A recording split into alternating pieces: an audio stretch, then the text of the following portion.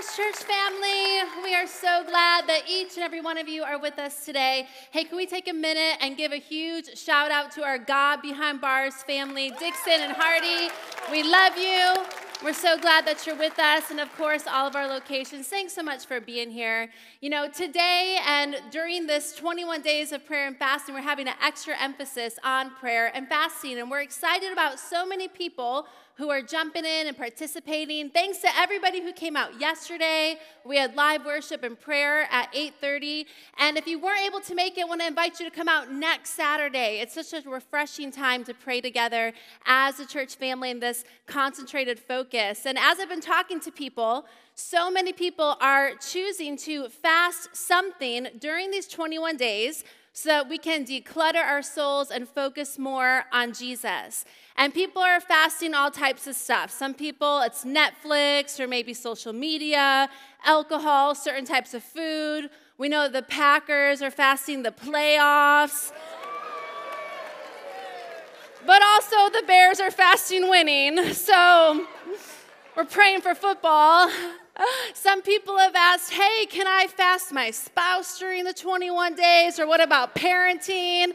We're not going to recommend that. Come to prayer, okay? But we are enjoying this time of starting the new year off, right? And last week we kicked off our brand new series. We're calling it It's Time. If you missed Pastor Jeremy's message, I want to encourage you to go back and check it out. It was a great way to launch into 2023 as he talked about it's time to start again. But it still feels surreal that it's 2023, right?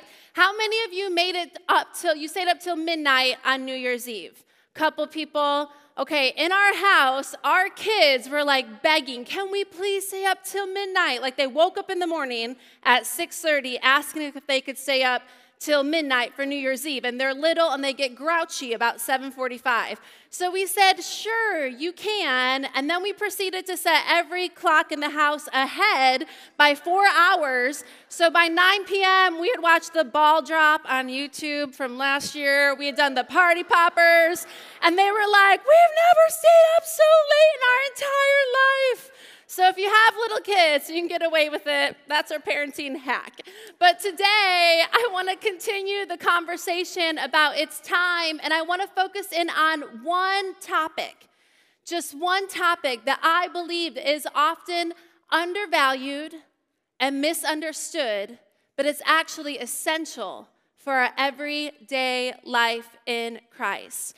And right now, we know that there's lots of people making all types of New Year's resolutions, but whether you verbalize it like this or not, I think all of us have a common shared goal. And St. Augustine says it like this: without exception, all try their hardest to reach the same goal, and that is joy.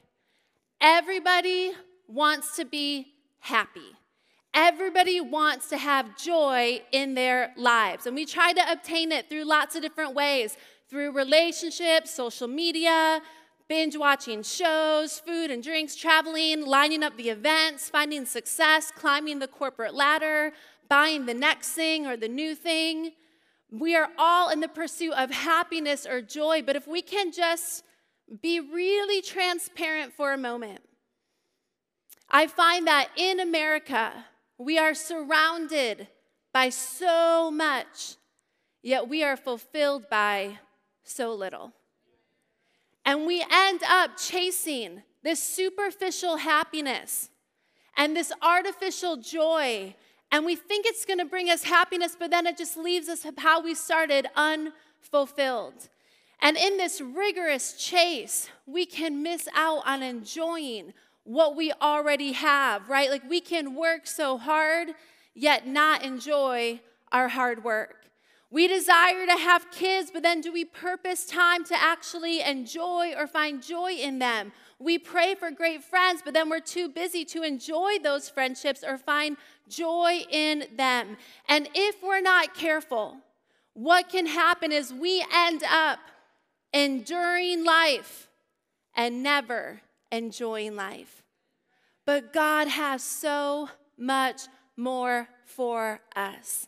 And as we're talking about this topic of joy today, I want to be really clear about what joy is not, because there can be a lot of misconceptions about joy. Joy is not obnoxious. Joy doesn't have to be loud. It's not frivolous. It's not based on circumstances. It's not exclusive to certain personality types like an Enneagram 7. It's not absent of trials. Joy can be a calm, quiet, inner delight. And it's important that we know joy is available for everyone, for each and every one of us. And joy, true biblical joy, is important to Jesus. In fact, when Jesus entered this earth, it was on a high note. Luke 2:10, we read it at Christmas a lot. It says, I bring you good news. How many like good news? I bring you good news of great joy, cried the angel, which shall come to all the people. Today in the town of David, a Savior has been born to you. His entrance brought joy. Upon his departure of this earth, when Jesus ascended to heaven, he said to his disciples in John 15:11, these things I have spoken to you, that my joy may be in you and that your joy may be full. So God desires for us to have joy, designed us to live in joy, and yet it seems like the world is so heavy.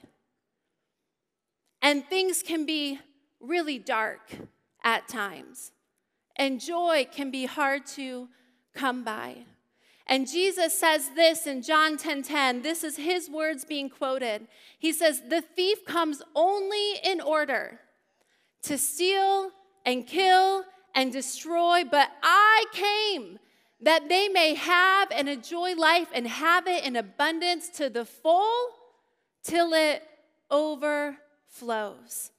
See, Jesus wants you to have life and joy and have it in abundance.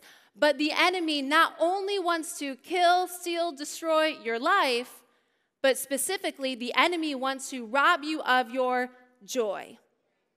Why would the enemy care about your joy? Why would he be after joy today in 2023 and last year in 2022? Why would he be after your joy? I believe it's because of what it says in Nehemiah 8:10. The joy of the Lord is our strength. The joy of the Lord is our strength. You might be like, I'm weak. I need more coffee or an extra 10 minutes of sleep, and nothing's wrong with that. But your real strength, the supernatural strength that God wants to have for you, that he wants you to have, the joy of the Lord is our strength. And so if the enemy can rob us of our joy, then he can rob us of our strength. And you better believe that the enemy wants everyone, especially Christ followers, to be depleted, depressed, worn out, weak, weary, tired, too exhausted to make a difference on this earth or enjoy the things that he's given us. And so he's going to attack our joy. But this is what I believe and declare for us today, that in 2023, church, it is time to get your joy back. It is time to get your strength back. It is time to get your purpose back. It's time to get joy back in your parenting. It's time to get joy back in your workplace. It's time to get joy back in your marriage. It's time to get joy back in your spirit. It's a new day, and God has new joy for each and every one of us. And I know that we all go through difficult things and heavy things, but I love the promise of hope that Psalm 35 tells us. Weeping may last through the night, but joy, it comes in the morning. It comes in the morning. It's a hope for the joy that God has for us. And I know that that word joy kind of sounds carefree, maybe a little laissez-faire, maybe a little exciting. But what I've learned is that there's actually a discipline to developing joy in our everyday life and intentionality. See, joy is a byproduct of what Galatians talks about. It's a fruit of being rooted in Christ. And as Christ followers, we should be rooted in him, and then we should have joy and even be known for our joy. Psalm 16:11 says, "You make known to me the path of life. In your presence there is fullness of joy. At your right hand pleasures forevermore." See, this verse, as well as many other verses that talk about joy, I found that the word joy is paired with words like full. Or joy is paired with words like fullness, or to the brim, to the point of overflowing. God wants his joy to be so full in you that it overflows out of you onto those around you. And if we're going to be honest, let's just say that everybody is full of something. But are we full of joy? Okay, maybe in 2022, you had some things happen in life, and it made you feel full of bitterness because of what that person did or what they said. Or maybe in 2022, you were so full of worry because of whatever was going on in your situation. Or maybe you were so full of fear or jealousy or discontentment or anger. You were so full of these things to the full, to the brim, to the point of overflowing. And so as you're going through your days, you go into work and somebody bumps into you, and the worry in you overflows out of you onto them. Or you're so full of anger, and you get home, and there's your kids, and they kind of bump into you, and what flows out of you onto them is that anger. Or you're carrying around bitterness, and you bump into a friend or a family member. That bitterness just flows out of you onto them. And you might be like, well, that anger came out of me onto them because they bumped me wrong.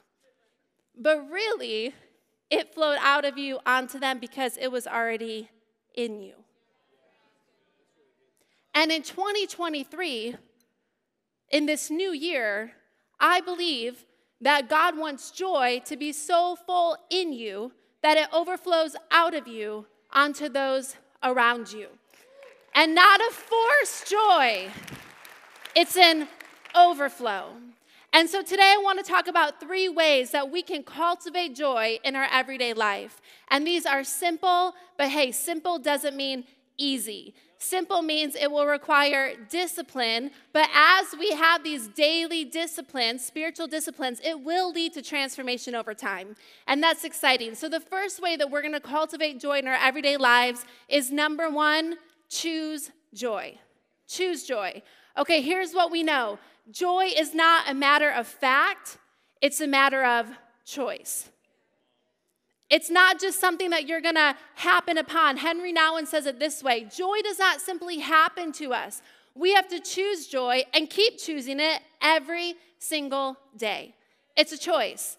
You know, this Christmas, it was like the week prior to Christmas, we were here on a Sunday morning, and I ran into someone that I've known for a really long time. They've been a faithful part of City First, and they shared with me that their daughter, who's an adult, was just diagnosed with cancer. And this is someone that I've known for well over a decade, and we've done some life together.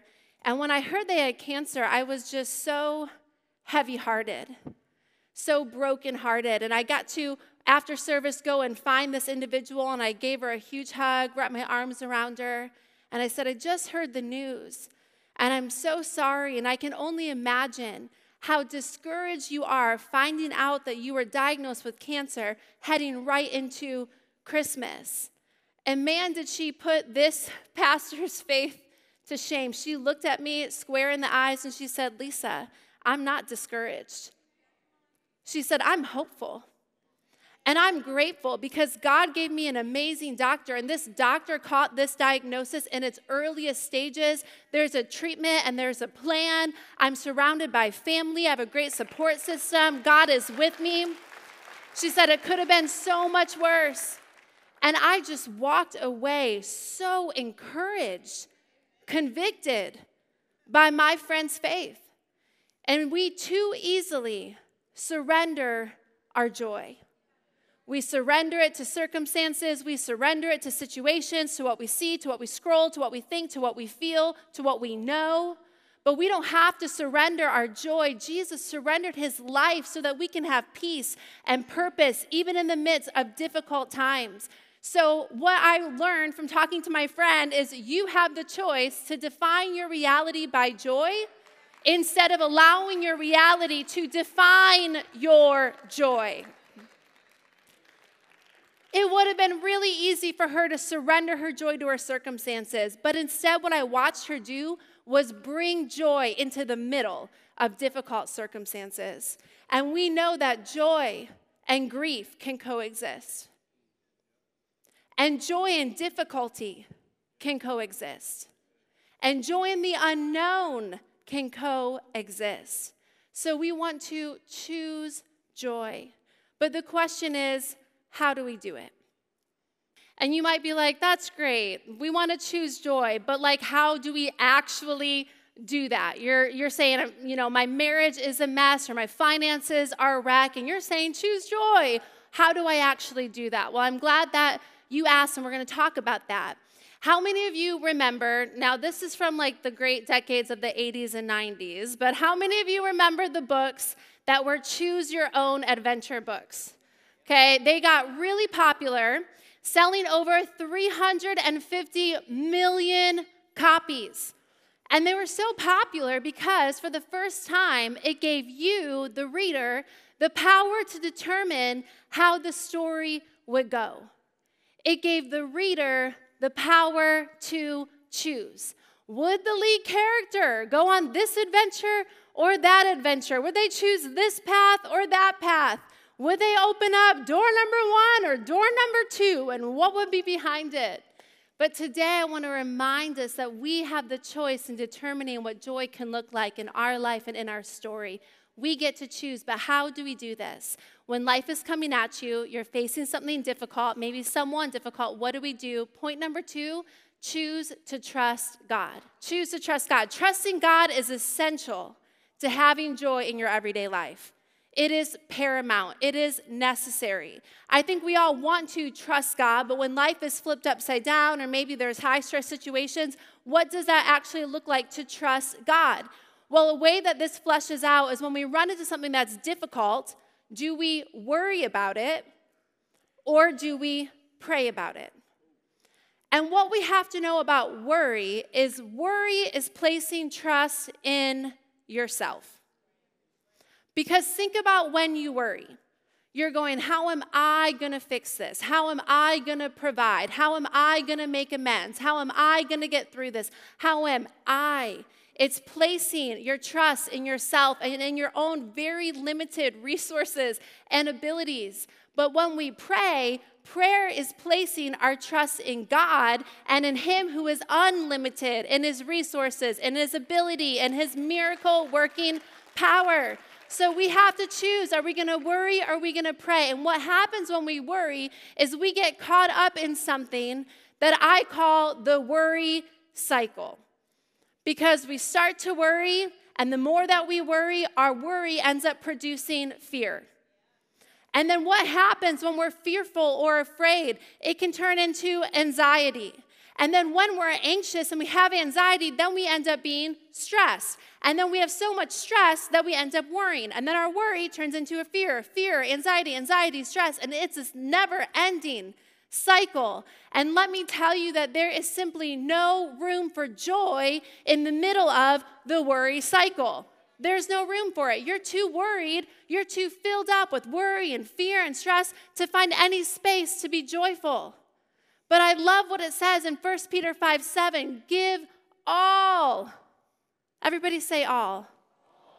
Give all your worries and cares to God. Why? Because it's what the Bible says to do. Why? Because it's the Christian thing to do. Give all your worries and cares to God. Why? Because He cares about you. We got to remember, we're in a relationship with Jesus if you've made that decision, and He cares about you. God cares about you so much. He dreamt you up. He created you. on purpose and for a purpose. He designed you. He knows every number of hair on your head or lack thereof. He knows you, all the details. And he cares about you. And when we remember that we serve a God that cares so much about us, it's easier to place our trust in him. And I find in my own life that prayer is often an expression of my trust in God. And just how there's a worry cycle, there's a prayer cycle. But we begin to pray when we're facing something that's difficult. But that prayer builds our faith. And our faith turns into trusting God. And when we trust God, we now have space to find joy in our everyday lives. And so I want to encourage us, church, that we would choose to trust in God in all areas of your life. With your kids, with your marriage, with your finances. Maybe you need to trust God with your past. You know, we're talking about having joy for today and for your future, but you are just ruminating on past mistakes and the mistakes that you did or happened to you, and you are just consumed with regret from yesterday. And maybe you've already said, God, would you forgive me? And he has, but you haven't forgiven yourself or somebody else, and you are stuck in your past. But God says, I have a new hope and a joy and a purpose for your future. Trust him with your past, trust him with your future, that your best days are ahead. And the last way that we can cultivate joy in our everyday lives is to be thankful. Choose to be thankful. Now, I know you might be like, oh, thankfulness. I already didn't want to sing the song about gratitude. When you're not feeling thankful, it is really difficult to be thankful. I've got 2 kids who are not afraid to show how they feel. And when they are not in a good mood, and I'm like, hey, you need to tell your brother, thank you for that. They'll be like, I can't hear you, Mom. I'm like, no, you need to tell your brother, thank you. And it's like, thanks, right? Like, they don't want to do it. It's difficult to do. And the same for us. It can be difficult to express thankfulness when we don't feel it. Difficult to express it to somebody else, but also can be difficult to express it to God. And in the New Testament of the Bible, the Apostle Paul talks a lot about thankfulness. In the book of Philippians, he tells us, be anxious for nothing. Pray about everything. Be thankful for anything. And then you'll experience God's peace. Now, when Paul was writing this verse, he was writing it from prison, his hands and his feet chained up. He didn't know if he would ever get out of prison. And yet he's saying, don't worry about anything. Pray about everything. Be thankful for anything. He goes on to write in 1 Thessalonians 5:18, give thanks in all circumstances. For this is God's will for you in Christ Jesus. Give thanks in all circumstances. And I want to be really clear here. Because if you are facing something difficult right now, this verse is not making light of heavy things in life. It's important that you know that. We have a God who cares about you. He would never do that. But what this verse is saying, see, God doesn't tell you to be thankful for all circumstances, but to give thanks in all circumstances. And there's a difference. We don't read Paul saying, I'm so thankful for this prison. Yet while he is in prison, he is still being thankful. God's not asking you to give thanks for the diagnosis. He's not asking you to give thanks for the divorce. But in the middle of the diagnosis, in the middle of the divorce, still find something to be thankful for. Even though it's hard, even though you don't feel like it. And here's the amazing thing, is the Bible tells us to do this, to be thankful, not just because God wants us to say it to him, but he's telling us to be thankful for your benefit. See, Jesus, during his life on this earth, We get to read about his stories and those words that he spoke in the New Testament. And all throughout his time on this earth, we read that and we see that Jesus modeled for us thanksgiving. In the middle of difficult circumstances, he was thankful. And many times his thankfulness preceded the miracle. His thankfulness came before the breakthrough. We read about in the book of Luke that Lazarus, who was his best friend, had passed away and Jesus wasn't around. And so he finally gets his way to Lazarus' body. He had been dead for 4 days and everyone's mourning and grieving. And Jesus pauses and he stops and he prays and he said, "Thank you, God, that you have heard me." And then he performs a miracle to resurrect Lazarus from the dead. He prayed first, and then he saw the miracle happen. We know the famous story of the feeding of the 5,000, right? They had a huge problem. They had lots of people there, 5,000 men, plus women, plus children. And all of these people were not just hungry, they were getting hangry. And there's no Taco Bell, there's no McDonald's to drive through, there's nothing in sight, no grocery stores. And so Jesus and his disciples have a little bit of food. And instead of cursing the not enough, instead of complaining about the little that they had, it says that Jesus gave thanks, and then it was multiplied to the point of abundance. They had left over by the time that that miracle had happened. And then in the book of Luke, we see Jesus, and he's preparing to go to the cross. He's gathered around a table with his disciples. It's the Last Supper. He's about to go and willingly lay down his life for you and for me. And it says he gathers his disciples together. And in Luke 22:19, it says he took the bread, he gave thanks for it, broke it, and then gave it to them. I remember reading this passage maybe 8 or 9 years ago. And it was a season in my life that was just a heavy one. And I remember that season, everything kind of felt mundane. I felt weak, kind of worn out, kind of weary. We didn't even have kids yet, right? So I was like, what's happening, God? Why do I feel this way? And I was trying to work out what was going on. And I read this passage about how Jesus gave thanks. He broke the bread, which people say when Jesus broke the bread, it was symbolic of his body that would be broken. And also, this life is broken. But yet in the middle of this broken life, we can still give thanks. And so as I began to study this passage more, I learned that these 3 words, he gave thanks, in the original language that the Bible was written in, is actually just one word. And that one word is the word Eucharisto. And that word Eucharisto is comprised of 2 root words. Those root words are charis and chara. Charis and chara.